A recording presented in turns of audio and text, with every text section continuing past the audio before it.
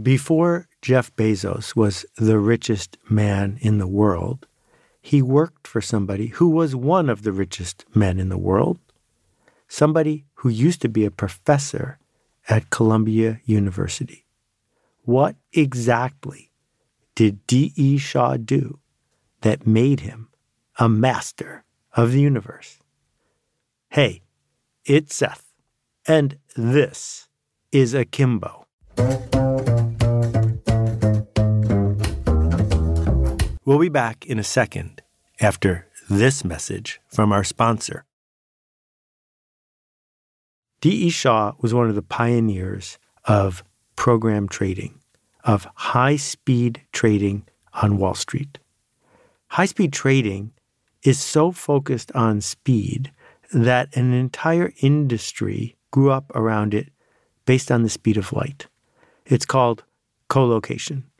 If you've got a computer program that can trade stocks faster and a little bit better than other people can, where you're making a tenth of a penny or a hundredth of a penny or a thousandth of a penny on every trade, then getting your computer program closer to the stock market itself, not giving up 100 feet or 10 feet or even a foot of 10 base T wire Ethernet between you and the trading floor matters. Because if you can get in a picosecond before your competition, you can grab that tiny little bit of equity faster than they can. And so the colocation industry is all about renting space in a building as close as possible to the central trading computer and keeping the wires as short as possible. Here's an industry that's based on the picosecond that didn't even exist 40 years ago. Why does it matter? It matters because people who play with money for a living are doing a simple bit of math. And the math is, what's the return on investment? Well, there are two ways to make the return on investment go up. One way is that you can get more money back for the money you invest. But the other way, the other half of the fraction, is you can keep the money for less time. That if it takes you a year to get a 10% return versus a 5% return in a month, you're going to do way better if you can get what seems like half the return in 1/12 the time. Because the stock market, trading, investing, capitalism has always been in a hurry. How fast can we get our money back? Sure, we want things to grow, but the capitalist says, if I have a choice between being a month trader and a day trader, and everything else is the same, I'll trade every day. And then, of course, the day trader is undermined by the hour trader, who's undermined by the minute trader and the second trader, and now you get the idea. The people who are doing this program trading, who make $400 million, $600 million in a year, that means they're making more than $1 million in a day. Do the math. That's a very expensive podcast you just listened to, isn't it? These people don't spend any time whatsoever thinking about the repercussions of the trades that they are making. They aren't even aware of the companies in which they're making them. They don't look deeply into the fundamentals. What they're focusing on are little tiny glitches, doing arbitrage between what something should be worth and what it is currently trading at. These little micro trades, filling in the gaps, make the market, in their words, more efficient. The question is, more efficient at what? That doing it faster, without any guidance, without any oversight, simply running a program, causes us to make up stories about what is actually happening. Consider these two lines from a Bitcoin analyst. Bitcoin price struggles to break above $12,000. After several fakeouts, the Bitcoin price is hovering below the psychologically important $12,000 mark as the bulls are struggling to make a decisive move. Well, actually, no, that's not what's happening. What's happening is a bunch of day traders and computers are looking at what happened a second ago and are going to decide what's going to happen a second from now, with many, many completely unrelated decisions made at as close to the speed of light as possible. Let's call this impatient capital. Someone who is investing impatient capital wants to know just one thing. How fast is this going to go up in value? That their goal is to buy low and sell high and then do it again tomorrow. But there is an alternative. And the alternative, as coined by Jacqueline Novogratz, is patient capital. And patient capital says, wait a minute. When Henry Ford figured out how to make the Model T so cheap, he unleashed a 90-year cycle that ended up paving the earth and creating a big part of our climate change problem. Now, if that had been his goal and he had been patient, he would have succeeded. That it turns out when you show up in a community and turn on the lights, people do things with the light. It turns out that when we are able to make investments in a system, the system acts differently. And if we are patient, still using the mechanism of capitalism at our side, it is possible to change the world. That the folks at McDonald's have changed the way 1 billion people eat, which has changed the way countless farmers do their job, which has changed the way families interact with one another. Now, you might not be building that system on purpose, but it was capitalism that built that system. And the people who invested in it early, maybe they sold their shares after they doubled or tripled or quadrupled in price. But the system continues to ratchet. So the question we need to ask as we look at the systems around us, are we responsible for what happens to the system we invest in? And if we are willing to be patient in how we are going to engage with that system, what change could we possibly make? Consider the case of Western Seed. Western Seed is a company in Kenya. It turns out that if you use kernels left over from last year's corn harvest, your yield will not be nearly as good as if you buy fresh seeds designed for this year's planting. I'm not talking about GMO. I'm talking about doing it the old-fashioned way. Hand hybridized seeds that are quite fertile, that will grow in your plot far better than if you used farm-saved seeds from last year. The good news about farm-saved seeds is that they are free. The bad news is they don't work very well because the things that are left over after you grow wheat aren't necessarily the best seeds to grow wheat. That a natural hybrid bred the way that seeds have been bred for millennia, that is designed for this year, will dramatically outperform farm-saved seed. A $30 bag of seed will produce a $3,000 difference in the yield of your farm in just 4 months. So the question is, if we go to somebody and say, want to buy $3,000 worth of wheat for $30 in seed, you would expect that most rational actors would say yes. Except we're working in a low-trust environment. We're working with technology because it's new. We're working with a matter of life and death. If you screw up, your family's not going to eat. If these are just magic beans and they're not going to grow right, you've made a huge error.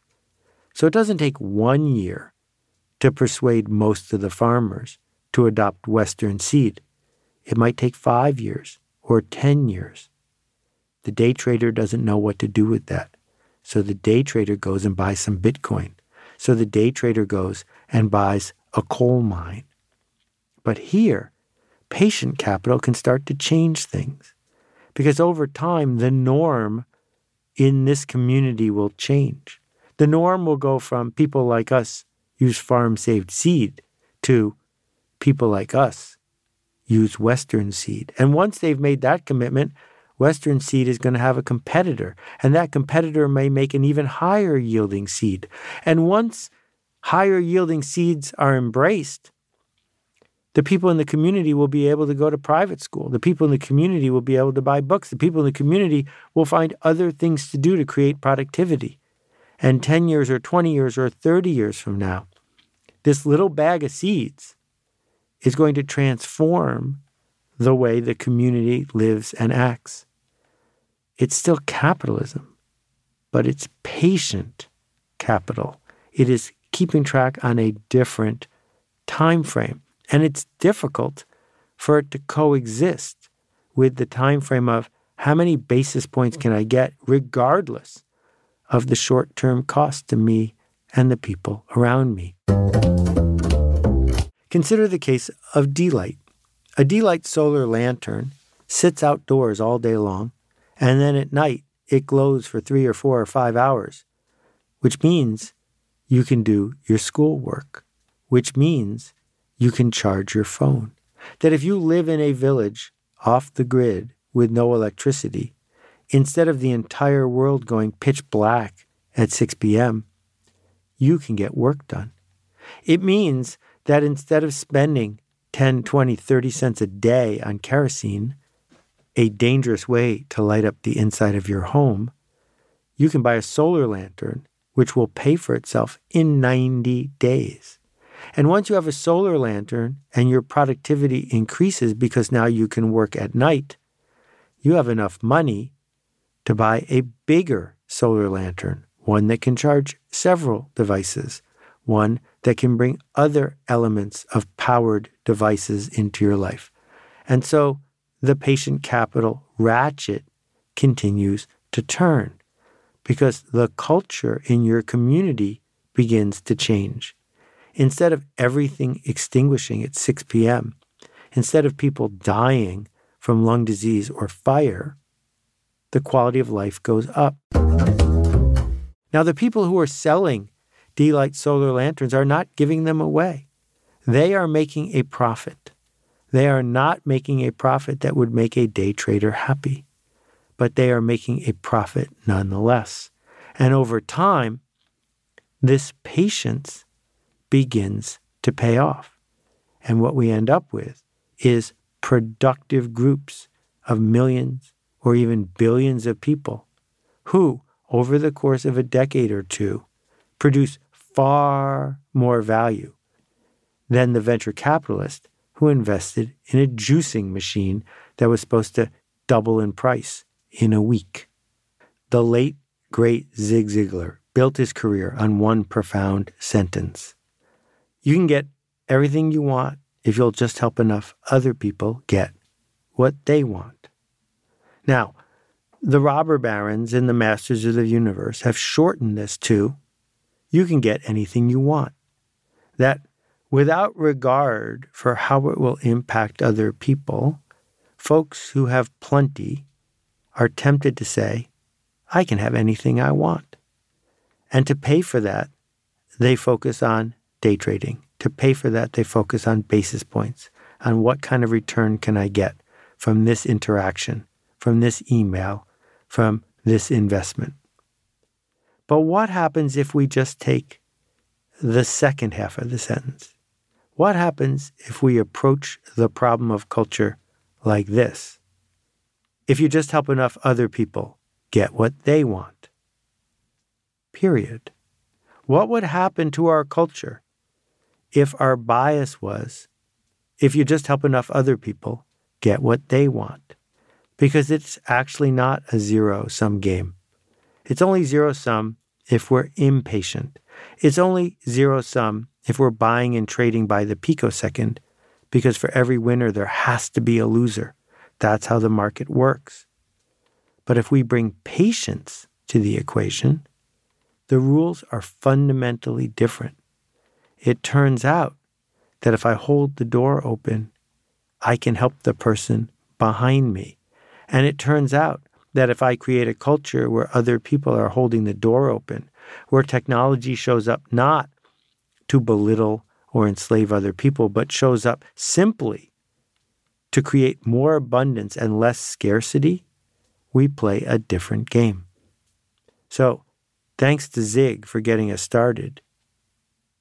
But in fact, you can help enough other people get what they want. Thanks for listening. We'll see you next time. We'll be back in a second with a mind-blowing question from last time. But first, here's a message from our sponsor. Hey, Seth, it's Maria. Hey, Seth, my name's Kyle. Greetings, Seth. This is Steven out in Madison, Wisconsin. Hi, Seth. Alicia from Charleston here. Hi, Seth. This is Anupam. Hi, this is Caitlin. Hi, Seth. Warm greetings from Curacao. Hey, Seth. My name is Nick Ryan from Pittsburgh, Pennsylvania. Hey, Seth. This is Rex. Hey, Seth. Hi, this is Vasilis from Greece. Hi, this is Roberta Perry. My question is... And that completes my question. I love to hear from you. If you've got a question, I hope you won't hesitate. We need more of your questions. Visit akimbo.link, that's akimbo.link, and click the appropriate button. While you're there, you can check out the show notes. We got this question last week. I think it will make you think. Hi, Seth. This is Oliver from Austria. I love the show on artificial intelligence. I just have one question. What do you think consciousness actually is? Where does it come from and why do we have it? And by consciousness, I mean the experience that it is like something to be me. So, for example, I feel like I am speaking into the microphone right now, as opposed to an algorithm which is just going through instructions and not aware of itself. Thank you. Love the show. Let's start with this. If there was someone on earth, a friend of yours, a colleague, perhaps your spouse, who didn't have that noise in their head, who didn't have the ongoing narrative all the time, if, in fact, there is not always, Sonder, the realization that other people have a noise in their head the way you have a noise in your head, what if there was someone who didn't? How could you tell? How could you tell the difference between someone who was a living, breathing, functioning human being who had all the internal doubts and repercussions and do-overs and someone who just acted like they did? And of course, you couldn't tell the difference. It's sort of a Turing test, but with real people. That there is no external evidence that someone has that buzzing going on. And it may be, as leaders in the area of philosophy of mind are now arguing, it may be this noise in our head is just a historical artifact. That dogs don't have it, that snails don't have it, that pigeons don't have it, and that maybe people have it differently from one another because we can't tell. And if we can't tell, then does it even matter? Here's the example I've given before that really resonated with me. Let's think about a football game. Let's think about the idea that there's instant replay and there's play-by-play and there's the color commentator. Now let's imagine that a play has just unfolded before our eyes. What happens is the quarterback drops back to pass. He fakes a handoff. He throws a long bomb. It's going. It's a touchdown. Now, you just heard what the play-by-play announcer was saying. 2nd and 13. Pickett under pressure. Puts it up deep. And what grab by Brandon Lloyd. An incredible catch. A one-handed leaping catch by Brandon Lloyd. This is one of the best catches you'll ever see. Ever. You heard it after you saw the play on the field. Of course you did, because the announcer also saw the play as you saw the play. And after the fact, the announcer made up all of this story about what you just saw. For a moment, imagine what it would be like if it was in the reverse order.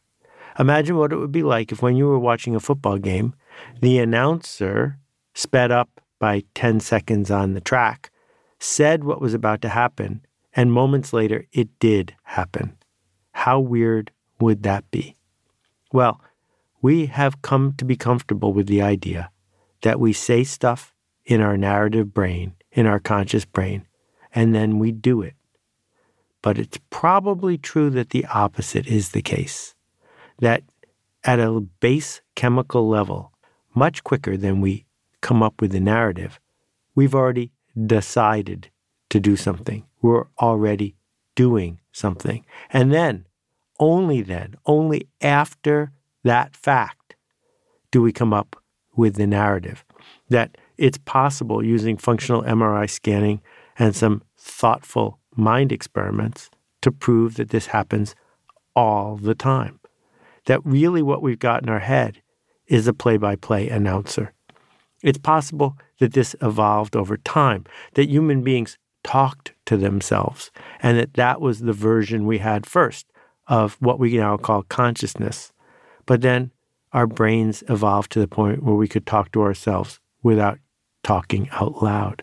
That language leads to this notion that we have a little man or a little woman in our head who's telling us what to do.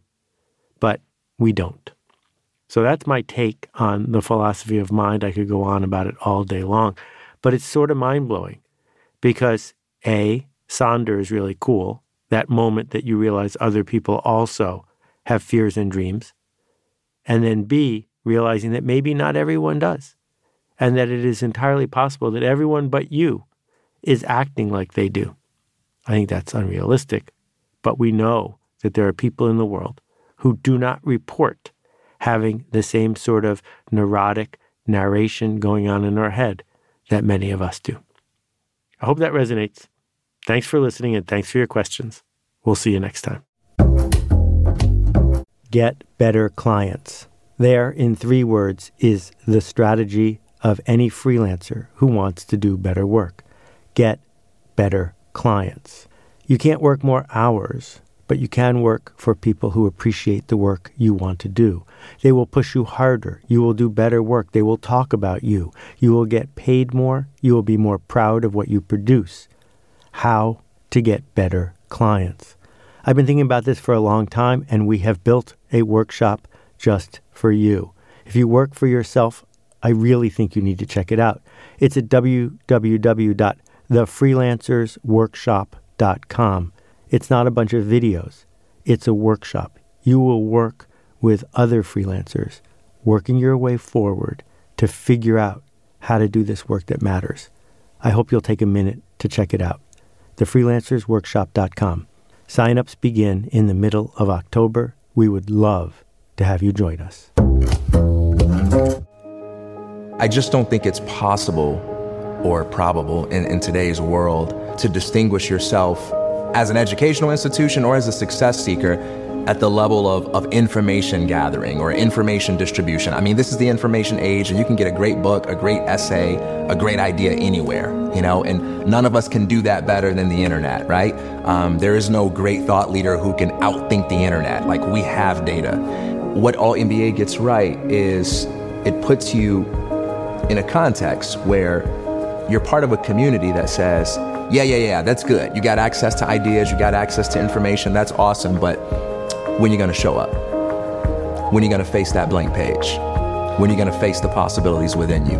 When are you going to face those fears? I'm not going to let you hide. You got to show up. And that's the hardest part. And it sounds simple. It sounds very commonsensical, but it's the number one reason why we don't write that book. It's the number one reason why we don't ask that question. It's not because we don't know or we don't have the information. We don't have an environment and we don't have a support network that makes it feel like showing up is possible for me. Not just possible for the success stories I see out there, but I can show up. Consider the Alt MBA. More than 3,000 alumni in 74 countries around the world. Find out more at altmba.com.